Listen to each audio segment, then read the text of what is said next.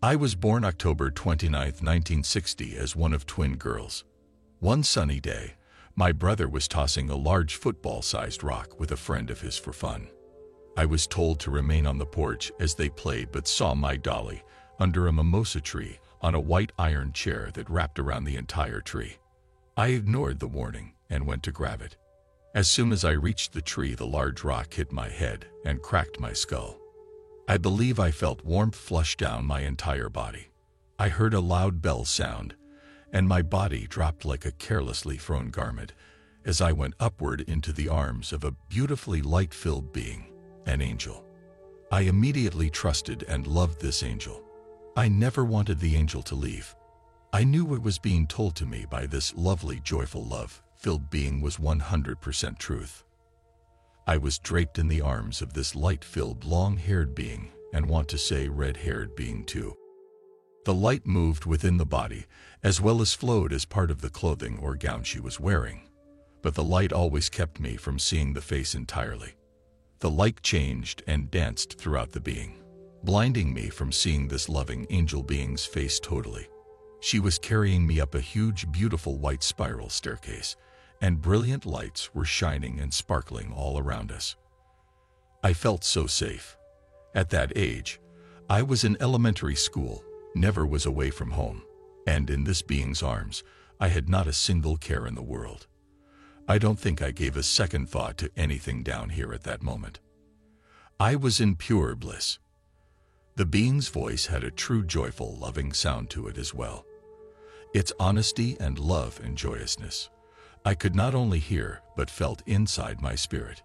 I was looking around at the lights. When I mentioned how pretty they were to this angel being agreed and said, "Yes." As I heard the angel answering briefly to another presence, I was swallowed up into a lovely, warm, pink existence where there was what I would explain as a healing, loving softness. That's the best I can explain for now. What my family was witnessing was totally different, even terrifying. My mother recalls driving out of town with 7 of my other siblings when the awful knowing that something has happened to her daughter washed over her. She said it was a knowing.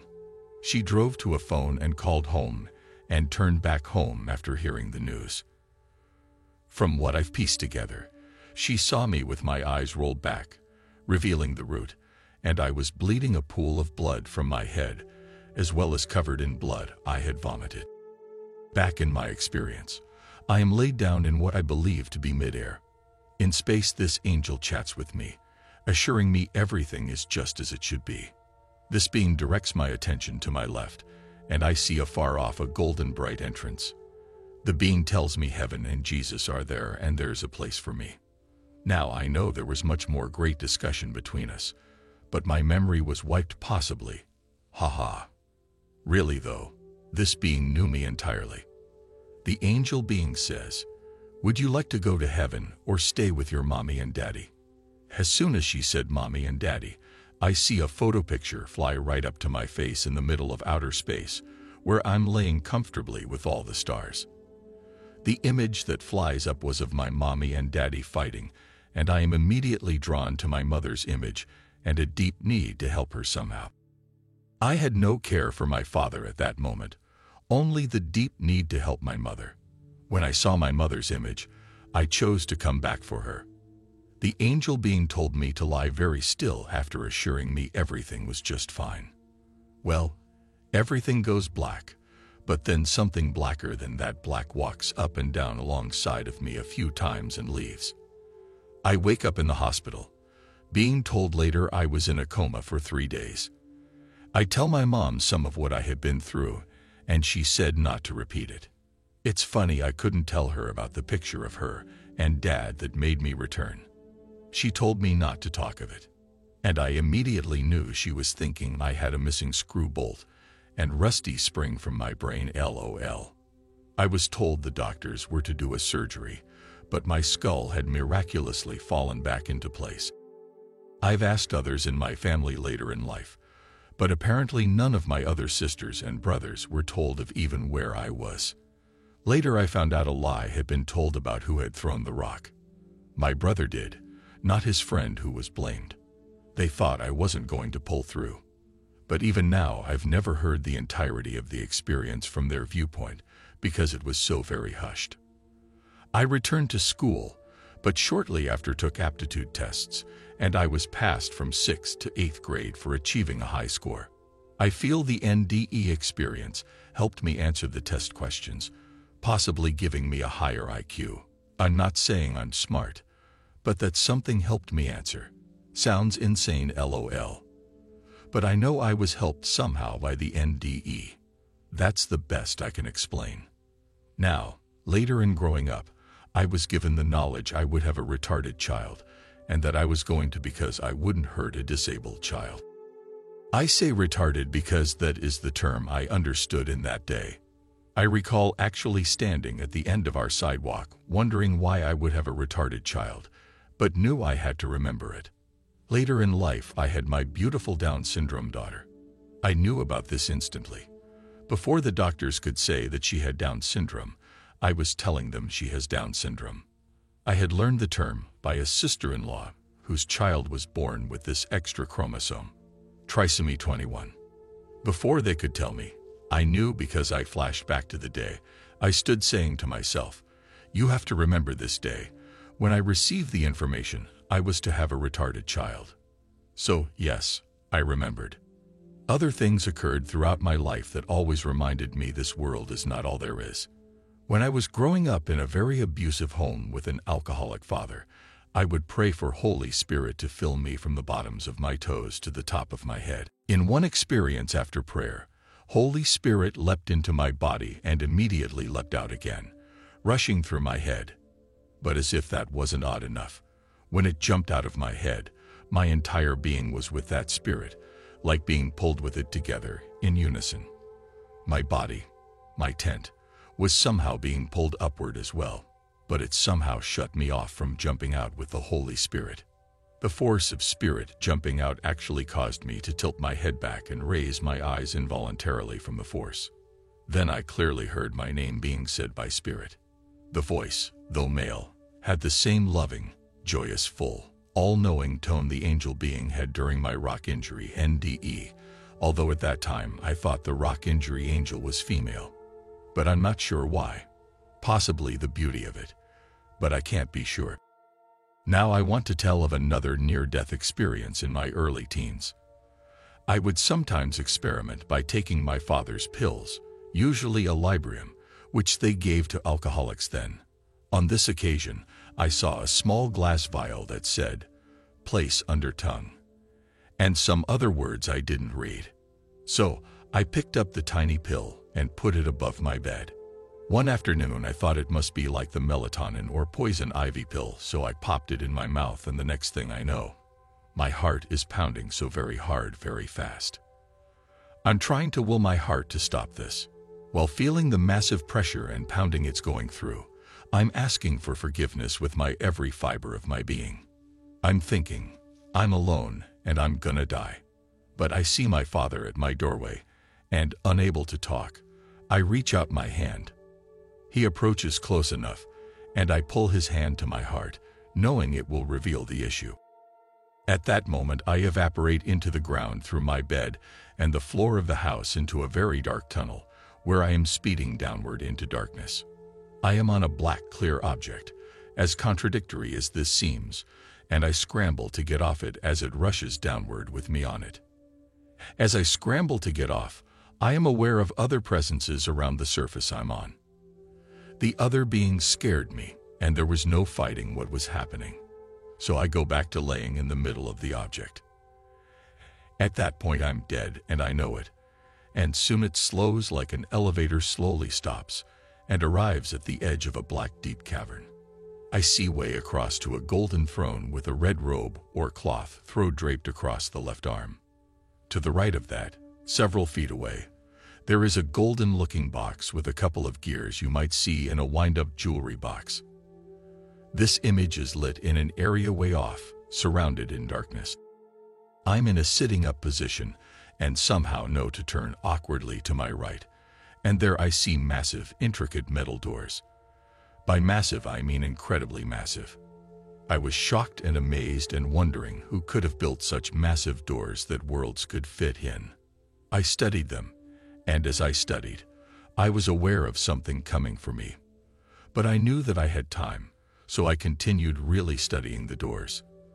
If you've ever seen a metal tack for furniture that has the tortoiseshell appearance, these massive doors had hammered metal, and if you can imagine, even a hammer mark on this door was the size worlds could fit inside. So I was in total awe of who was capable of creating this. Was it God? I didn't think it looked like heaven's doors, but thought I was looking at the most massive furnace doors. Now as I sit, I feel parts of my life drip from my spirit body like water. It was like the stories of my life fall away through the surface I'm sitting on until the last drip. I knew I was going to hell and knew I deserved to go, but as the last portion fell away, there was what I like to call a small belief in God stone. I'm saying stone for lack of wording, but there was a belief in God that did not fall through the surface, and as I was revealed that a group of beings similar to the gray alien came up out of the black cavern, and I thoroughly knew I deserved hell and even said so, saying, "Come, Lord Jesus." Something in me said, "Pray." The aliens had large, empty black eyes. I saw beyond their eyes into emptiness that went on forever, like if it were possible to step into that eye, it would be a dark, very vast, empty place, void of anything. The largest being of the group of 4 or 5 threw his hand into my soul and was trying to capture or scare or hurt me. I felt electrical charge run through my soul's lower right side. The being's hands were emitting some sort of rough electrical shocking charge. But as fast as this is shocking me, I begin the Lord's Prayer. When I was provoked to pray the Lord's Prayer, I knew I had to do it now because there is an alien demon's hand in my side. A dim light appears either from me or behind me, and as that light appears, these creatures turn and flee, and I mean flee fast. My praying the Lord's Prayer and light appearing, and their running all happened within seconds. I prayed bolder and louder. As I saw them flee, I knew it made them flee from me somehow. As I saw them flee, at that same time, I was pulled back up into my bed where I opened my eyes to my father praying, saying he was too terrified to move me to even get help. Man, oh man, I was so exhausted when I opened my eyes and saw my father, like zero strength left in me. I was always strong as a horse back then, but at that moment I was in shock from the experience. I was grateful and eager to hide my face and cry over what I had been through and drift into true sleep because of the weakness of my body when I returned. I needed rest.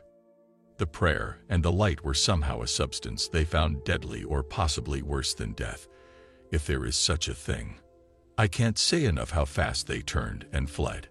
A few days after the experience, I looked at the bottle, and it was a nitroglycerin pill for a 300-pound man with an instruction to place under the tongue. The reason I even tell about any of my past is on the off chance it may help someone. There is a God that loves us, and a world awaits us. I would like to tell of my husband's NDE as well.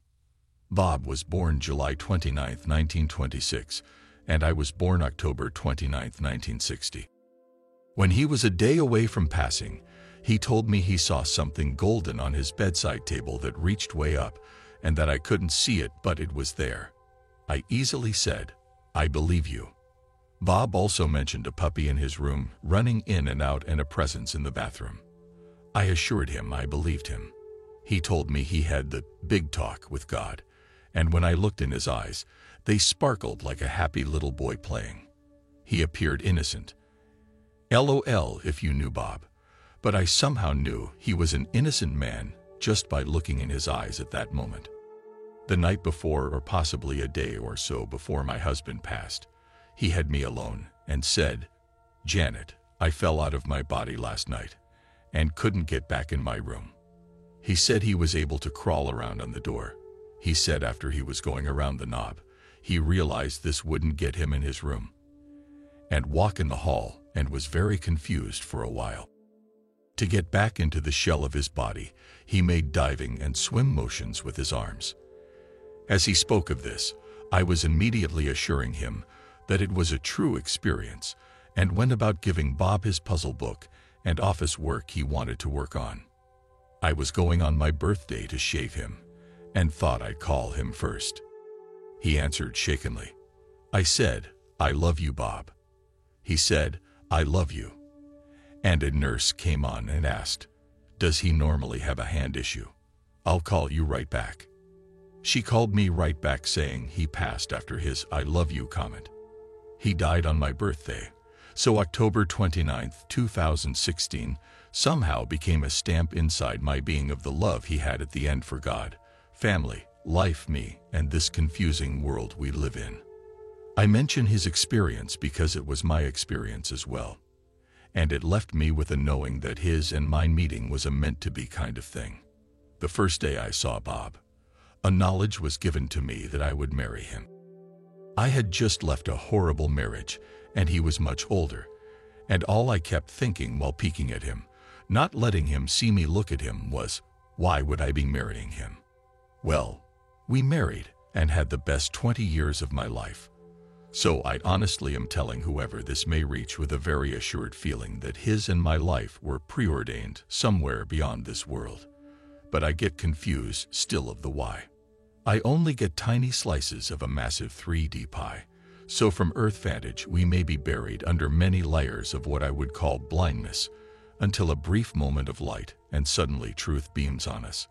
Then we are able to understand we are right where we are supposed to be and everything is going as planned. And all is well kind of knowing brushes over my thoughts.